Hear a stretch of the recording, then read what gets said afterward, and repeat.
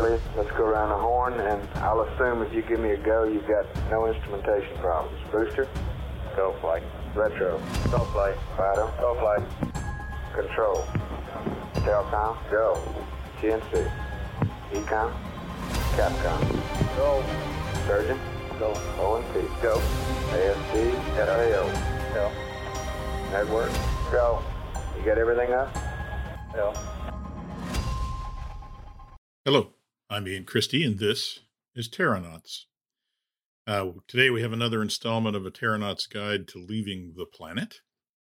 When we left Project Mercury, the team was riding high after finally having gotten monkey off their back by getting an American into orbit for the first time. More to the point, we were seeing that the manned space program was actually coming of age and kind of growing beyond Project Mercury. The new Manned Space Center in Houston was being built, and the project and flight control teams were moving to Texas. The Apollo and Gemini programs were starting up, and they were growing fast. The first generation of Mercury engineers and flight controllers were moving on to more senior roles in the new programs. Junior engineers that had paid their dues in the remote sites of the Mercury Global Network were coming back to Mercury Control to become the second generation of flight controllers on the program. And remember, this is all in the winter of 1962, which was not even 3 years after the inception of Project Mercury. It had already produced veterans who were busily training the new generation of flight controllers. Now, bear in mind that many of those veterans were probably barely 30 years old, and the new generation was even younger. In fact, if you worked in this environment and had seen your 40th birthday, they would probably be calling you Gramps. It was a young, motivated, and ambitious team. They were basically in the process of inventing human spaceflight, and they knew it. They had taken a discipline that was all about rocketry, about fuel and oxidizers, pumps and pressures, specific impulse and delta V, and had turned it into a discipline where the rocketry was just the very first part of the process. They had turned it into a discipline that was all about flight plans and mission objectives and tracking and telemetry, procedures, practice, and execution, about reaction control and re-entry. They had moved from talking about launching rockets to talking about flying spacecraft. In effect, they were giving birth to the profession that I now call the Terranaut. It must have been an exciting time. But there was not really a whole lot of time to enjoy their successes, even as John Glenn was suddenly becoming famous and being swept up into the vortex of visits to the White House, public appearances, and ticker tape parades. The rest of Project Mercury was preparing for the next orbital flight, barely 5 months later. I talked last time about the small controversy that erupted over the next Mercury flight when Deke Slayton, who was scheduled to fly, was first of all replaced at the last minute because of a health issue, but also that he was replaced not with his backup, but with John Glenn's backup, Scott Carpenter. It's a measure of the transformation that was underway at NASA that what might have been an important but very internal decision within Project Mercury a year before had now become literally a subject of national interest and a topic which attracted the attention not only of senior NASA management, but the political level as well. But once the decision was made, it was made. And so, at 1:15 on the morning of the 24th of May, 1962, Scott Carpenter began his day in Hangar S in Cape Canaveral with a breakfast of steak and eggs. His day would end a few hundred miles away near the U.S. Virgin Islands, but it would take him multiple orbits of the planet for him to get there. Carpenter entered his Mercury spacecraft, dubbed Aurora 7, at 5 a.m., and on schedule at 7:45, Aurora 7 launched atop its Mercury Atlas booster, and Carpenter became the fourth American in space and was on track to become the second to orbit the planet. The countdown, launch, and ascent were about as nominal as anyone in mission control could have hoped for, and Scott Carpenter began working on his busy flight plan. In many ways, Carpenter's missions was very similar to John Glenn's. With so little time between the launches, there really had been no time to make any major changes to the capsule itself, although some minor changes, such as deleting the red filter on the window and getting rid of the knee and chest straps on the astronaut couch, had been implemented. But as well, the basic flight plan of 3 orbits was more or less identical. The big difference was the amount of science that Carpenter was expected to perform. Whereas Glenn's flight had mostly been about getting him to space and determining how he was able to operate the spacecraft, the success of that mission had convinced NASA, science team at NASA, that they could use the astronaut time on orbit to much better advantage by designing a series of experiments for Carpenter to perform.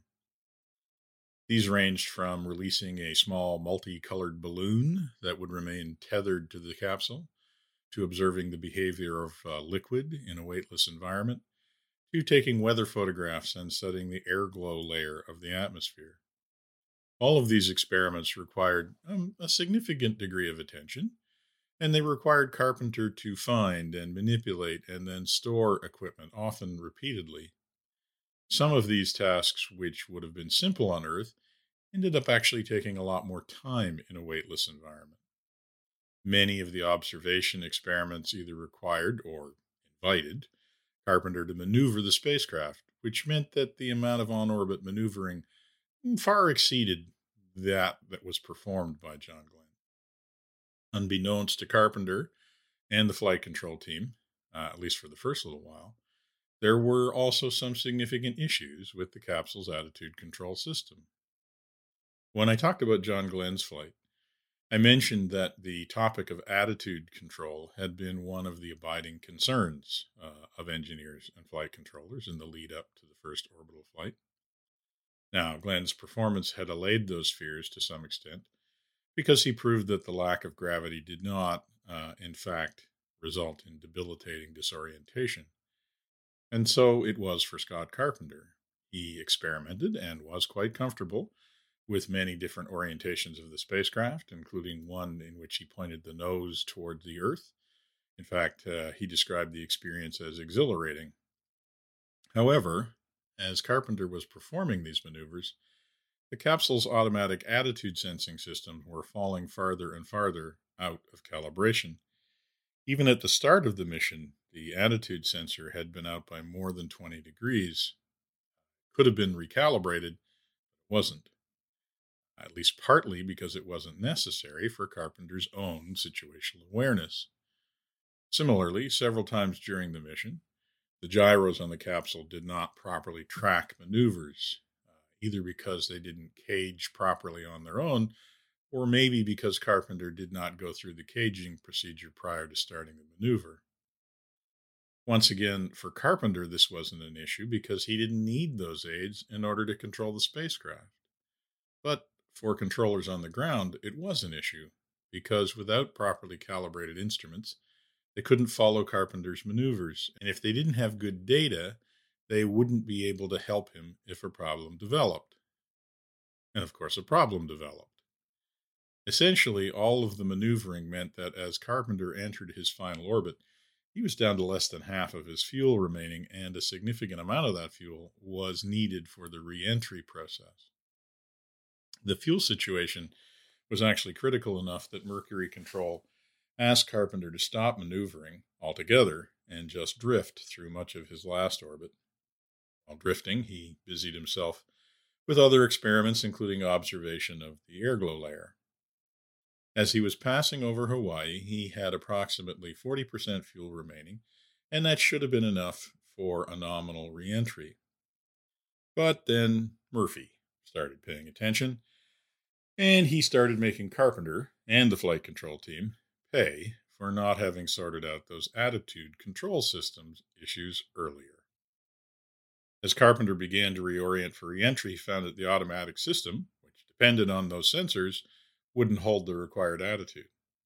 Flight controllers on the ground struggled to help troubleshoot the problem because the instruments on board were clearly sending data that was different than what Carpenter was seeing on orbit. This caused Carpenter to fall behind in his re-entry preparations and, critically, to use a lot more fuel than normally would have been expected. In the end, the re-entry burn had to be performed manually, which meant that it was performed late. Carpenter had to perform the orientation for the burn almost entirely by eye, with no instrument backup and no checks from the ground. Further, the ground could not confirm his attitude and therefore could not accurately project his trajectory. And then he ran out of gas partway through the re-entry and couldn't control the attitude of the spacecraft. All in all, it did not end the mission on a high note. It also did nothing to endear Scott Carpenter to the mission control team. More on that in a minute. As a result of the late and inaccurate burn and the uncontrolled entry, Aurora 7 landed several hundred kilometers from the planned landing point, meaning that recovery aircraft and ships had to be scrambled to his new location. This was a bit of a public embarrassment for NASA, because while his landing point was predicted quite accurately once the track of the capsule could be determined, it was still not enough for any aircraft or ship to reach the landing site as Aurora 7 splashed down. In fact, it was almost an hour before any recovery unit reached the site. The Mercury program history reports kind of dryly that since Carpenter's raft had no radio, the drama was heightened. What exactly had happened to Carpenter after his landing was known only to the astronaut and perhaps a few seagulls and sea bass. Unquote. Carpenter famously reported that, quote, "I didn't know where I was, and Mercury Control didn't either." Unquote. In fact, the fact that this was actually quite untrue further did not endear Scott Carpenter to the flight controllers. In fact, the way his mission ended did not endear Scott Carpenter to many within NASA. And while most official sources don't dwell on the issue, the fact of the matter is that Scott Carpenter never flew again. Gene Kranz is a little bit less circumspect in his autobiography, in which he says, quote, "Scotty's mission was close, too damn close. A crewman distracted and behind in the flight plan is a risk to the mission and himself." And thus, Carpenter's flight brought into kind of sharp relief a new transformation that was happening within NASA, a transformation in terms of how spaceflight was not only conducted, but how it was seen and how it was planned. And importantly, who should be involved in planning it and making decisions before and during the flight. As I noted before, NASA had undergone one of these transitions already in the early days of the Space Task Group, when the spacecraft engineers kind of supplanted the rocket scientists as the primary driving force behind the program. Well, now a new tension was rising, and that was the tension between those who design, build, launch spacecraft, and those who fly on them, between the ground and the orbit, between terranauts and astronauts. Now, don't get me wrong, I don't mean tension in the sense of conflict or even lack of a shared sense of purpose, but there is definitely a sense of an evolving discussion about priorities and roles and maybe even precedents. In the same way that von Braun's rocket scientists had to make room for Gilruth and Kraft and the spacecraft engineers, the spacecraft engineers were needing to figure out how to make room for the crew. See, in the early days of Project Mercury, some test pilots had actually been kind of disparaging of the role of the astronaut and had said jokingly that astronauts would have to sweep the monkey feces off their seats before getting into the capsule. The point being that the role of the astronaut didn't appear to be that of a real test pilot.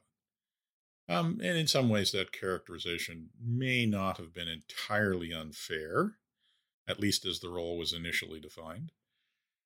Project Mercury was a project conceived and brought to life by engineers. Engineers who believed that they were trying to accomplish something that was extremely difficult, maybe even impossible. And as such, they designed a project where absolutely everything was subordinated to the primary objective of getting to orbit with a capsule containing a live human being, and bringing that same capsule with that same live human being home again safely. To some extent, the human being actually was almost incidental. I mean, they had to be there in order to accomplish the mission, but they were really seen as kind of being part of the overall system, almost like their own engineering subsystem of the spacecraft, rather than being its pilot and commander. In the original conception of Project Mercury, it was almost like the engineers saw the astronaut function as being kind of like an advanced backup system, a very sophisticated backup system, and one that could respond to complex problems, and one that they could interact with from the ground, and one that could also act, at least semi-autonomously. But the ground could and did monitor all of the critical systems on orbit, and they were able to exert a significant degree of control remotely over the spacecraft. I mean, even the accommodations of the astronaut could be seen as having grown out of kind of this conception the mission. I mean, it was famously said that astronauts did not so much fly aboard a Mercury capsule as wear it into space. And the space allotted for the human occupant inside the capsule was really the bare minimum that was required. And it made no more concessions to comfort than was absolutely required, and no allowance at all for activities outside of those essential to operating the spacecraft and staying alive and being filled up and emptied as necessary during the mission. The astronauts didn't even have a front window. The only direct exterior view was obtained by looking left and down through the window in the hatch, a window that had actually only been added later in the design at the insistence of the crew. To see ahead, the astronauts actually had to look through a periscope, whose eyepiece was directly in front of them, but which they had to lean forward to look through, and which had a pretty narrow field of view. In the end, the crew found it so difficult to use that it was actually removed from the later Mercury flights to save weight. In short, rather than starting with a human and designing a capsule to carry him or her into orbit, the Mercury spacecraft started with a capsule, and the human operator was kind of integrated into it as one of its critical systems. And, that could largely be said about the whole of Project Mercury. I mean, it would be wrong to call the astronauts an afterthought of Project Mercury. They were, after all, very much the point of the program. But their role, to some extent, was an afterthought. They were going to be there. They had to be. But beyond acting as a payload and potentially a sophisticated fail-safe system, the original Mercury concept really didn't seem to know why they were there. And of course, what you thought of the answer to that question depended largely on where you were coming from. The opinion of the engineers, mission planners, and flight controllers had not evolved all that much from the original conception. For them, the human in the loop was there to ensure smooth execution of a flight plan, to respond to contingencies as required, and to work as part of the team that was focused on flying a successful mission, as defined well before launch. To NASA scientists and researchers, the crew on orbit was seen as a resource for conducting experiments. To this group, there was really no point in putting a human in space just to say we'd done so. Going to space provided access to a vast array of new scientific investigations and paved the way for humans to literally break the surly bonds of Earth and earthbound thinking. They were determined that absolutely every opportunity should be taken to test and experiment and learn from spaceflight, and for them an astronaut needed to be not just a passenger, but an experimenter and also a test subject. Come to that. But this, of course, collided with the flight controller's natural tendency to view the primary job of the whole flight control team, including the crew, as being to operate the spacecraft safely and within specifications, including ensuring that it got home safely when and where it was supposed to. They were less concerned about the scientific objectives of the flight plan and more about ensuring that it could be performed successfully. The crew, on the other hand, I think, had always taken a bit more personal and proprietary view of their flights. For a flight crew, every trip aboard the spacecraft was their flight. They named the spacecraft. They were the ones who got on board, who were there.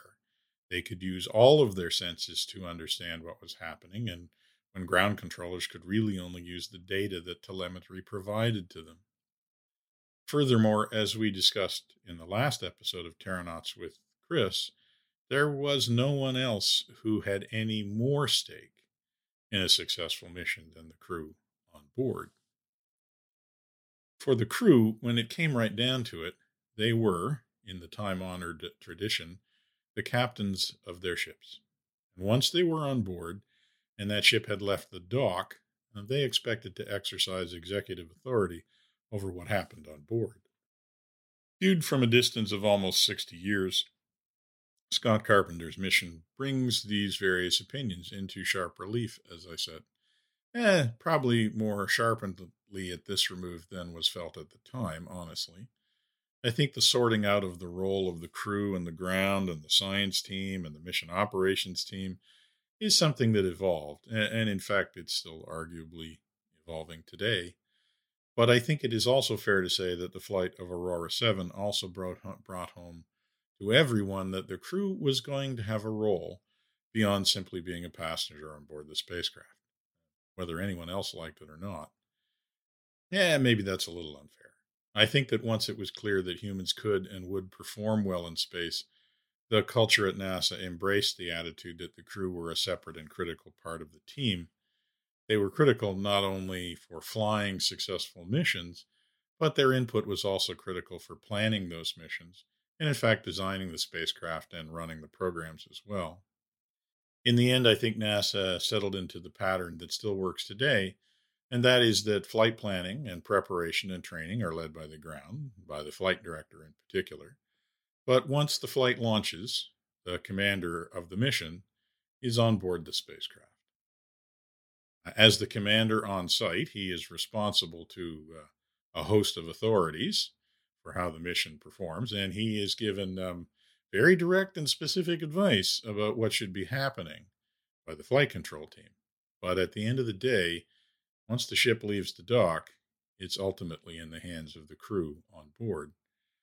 It's been a system that has actually been working very well for 60 years, and there doesn't seem to be any need to change it now.